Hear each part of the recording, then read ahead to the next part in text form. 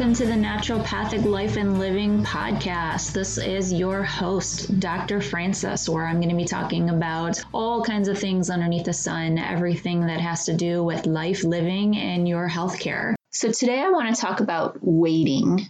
Yep, that's what I want to talk about. I want to talk about waiting. And quite honestly, I've been making everybody wait. My birthday was just the other day, yesterday, in fact, and a lot of things happened in the week prior to my birthday. Just slightly, a little bit more than that. I produced a festival over the weekend. So I produced a festival online over a weekend, and a lot of work went into it for a few weeks ahead of time. So if anybody goes to a festival online and thinks that it's a simple process that you just start a couple of days ahead of time, or even just the day of or something, that's very short-sighted. There's a lot of work that goes into it, a lot of coordination, a lot of juggling, a lot of. That was one of the amazing things that I did. Now, also, if you're familiar at all whatsoever with the Rosicrucian order, they talk about life cycles, and there's different kinds of cycles depending on what you're talking about, what you're referring to. Specifically, they have yearly cycles, which basically means that every 52 days, they chunk it into another section, and you have these different sections throughout the year, which then the last section is the last cycle. That is the death cycle. And then on your birthday, that's the rebirth cycle. And it has to do with different activities, different kinds of things, energy levels, when is the best time to take care of this, to do this, to talk to that person, to deal with,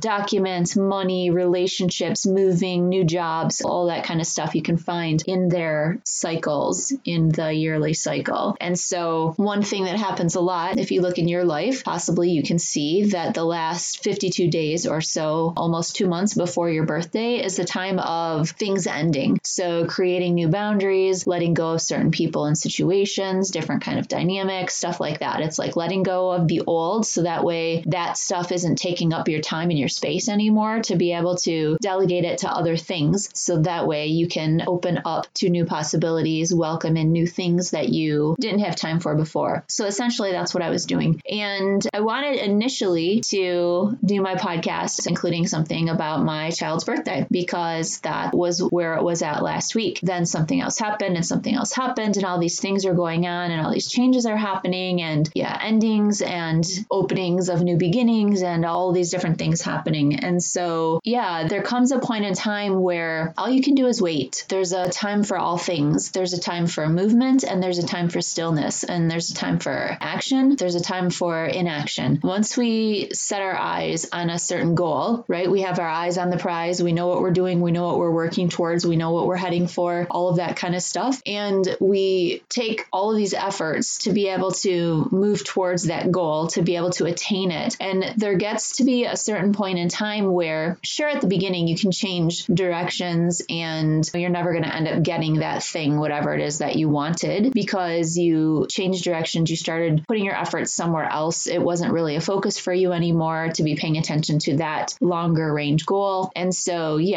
trajectories change, goals change, things happen, whatever. However, once you are putting so much effort towards this same goal and you just keep moving forward at this pace, at whatever rate you're at, you're moving forward and all of your efforts are going towards achieving that thing, there gets to be a certain point in time where you can't stop it. So there's just been so much momentum that's been created by putting forth all of this effort towards being able to achieve this goal, that there comes a point in time where it's like, even if you change your mind, even if you get scared, even if you freak out, even if you decide, I don't want to do this anymore, it doesn't make a difference. It's going to happen because you've put all of this effort into it in order to be able to get it to occur. And it's like all of your efforts just kind of manifest themselves. So inaction doesn't really make something manifest, but once you have an intention and you put forth action, once there's a certain amount of action that's been put forth, you can't really stop it. It's like a basic law of physics. Any object in motion will continue in motion. And so once you get to the point where you're going and you're going and you're going, you can even try to move out of the way if you want, and the momentum is there. It's just going to carry you. So sometimes people refer to it as being in rough waters, like when stuff kind of turns chaotic and it feels like you're not really in control of anything anymore and you're not really sure what's happening. And then especially if it's moving towards your goal and you're almost there, you can refer to that possibly as being at your edge. And then whatever your traumas and your fears that limited you in your past are going to rise up again to try to interfere with you being able to achieve what it is that you want. Those last kinds of things of the universe that are like, okay, are you sure you want this? Are you sure you want this? Are you sure you're going to do this? Are you sure? And like I said, depending on how far along you are in the process, it doesn't really make a difference. You can't stop it. You can't stop the creative energies, the massive power that comes with being able to take a thought, a concept, an idea, and turn it into something tangible, to turn it into something of reality, to turn it into something that people can experience and be a part of and be able to have an understanding and awareness of. And so that's basically what's been going on with me for this past week, because again, my birthday was just the other day. So all kinds of things have been happening. And yeah, so with that, I'm going to go a little bit into edges, because edges are our boundaries, right? That's where limitations have been imposed on us. So when we talk about our edges, that means that this is as much as my mind, my mental capacity, my nervous system, whatever it is about me is capable of comprehending where my boundaries are, or just inexperience due to lack of exposure. So then you don't actually even know what the possibilities and options are. So you might think that you're not into something when it's just because you've never had the opportunity to try it and be exposed to it. So we can't really imagine anything beyond that. It's the unknown, because that's where our limits are. And those limits were imposed onto us by our caregivers, our families, our friends, whoever was in our environment as we were growing up and up until this point in time. Typically is going to be something that was from childhood or our caregivers' traumas and limitations or experiences, because our openness scares the people that are around us. So in order to keep themselves feeling safe, they impose their limitations on us. It's just what it is. And then that gets embedded into your psyche, into my psyche, into all of that who we are. So that way it's like a guiding force that stops us before we break. It stops us before we have the capacity to no longer extend ourselves. And so it keeps us safe. It keeps us from going too far. Like when we're a child and we run across the street to be able to grab the ball that rolled into it, we're not paying attention to see if there's a car coming or not. Our parent is doing that, or whoever our caregiver is doing that, and will grab us, yank us back, depending on how scared they are and how triggered that makes them and the way that they grew up and the different ways of reprimanding children or things like that happen with them. They're in a trauma state, and so they're going to regress back into whatever way that they were taught to be able to keep somebody safe. And if that's yelling at you, then they're going to yell at you when you run across the street to be able to catch that ball without checking for cars. If it was physically abusive, then they're going to start spanking you. They're going to start hitting you. They're going to cause you pain, so that way you understand, hold on, wait a minute, this is a boundary. This is a limitation. I can't go beyond this because otherwise it's not safe. The problem with that is when we're little and we have to learn how to deal with society and we have to learn how to understand what the dangers are, we don't really get taught. And maybe it's because we just aren't at a place of being able to comprehend it, but we aren't really taught that for right now, this is what's important, because it's just not something that we're afraid of. It's not something that we fear. Like, we don't fear getting hit by a car when we're little. It's just not something that we're aware of because we don't have the experience of getting hurt by getting hit by a car. So then our caregivers will hurt us. So that way it makes it something that is impactful. So that way it's a lesson. So that way we remember, because we want to avoid pain. And so we will limit ourselves moving forward with this distorted perspective of what's safe and what's not safe. So those edges of safety, those are our boundaries. So those are our edges. Anything beyond our edge, we're not consciously aware of, because if we were, it wouldn't be our edge. It would be whatever the edge of the understanding of a certain thing is, our edge. And so, so I actually had this experience where I've never really had anybody really show me, at least lately. I mean, I've been irritated, I've been frustrated, I've been annoyed, but that is due to other people around me trying to get me to accept their limitations as my own, because my boundaries are further out than theirs are, and they don't feel safe being around me. So in order to try to make themselves feel safe continuing to be around me, they try to get me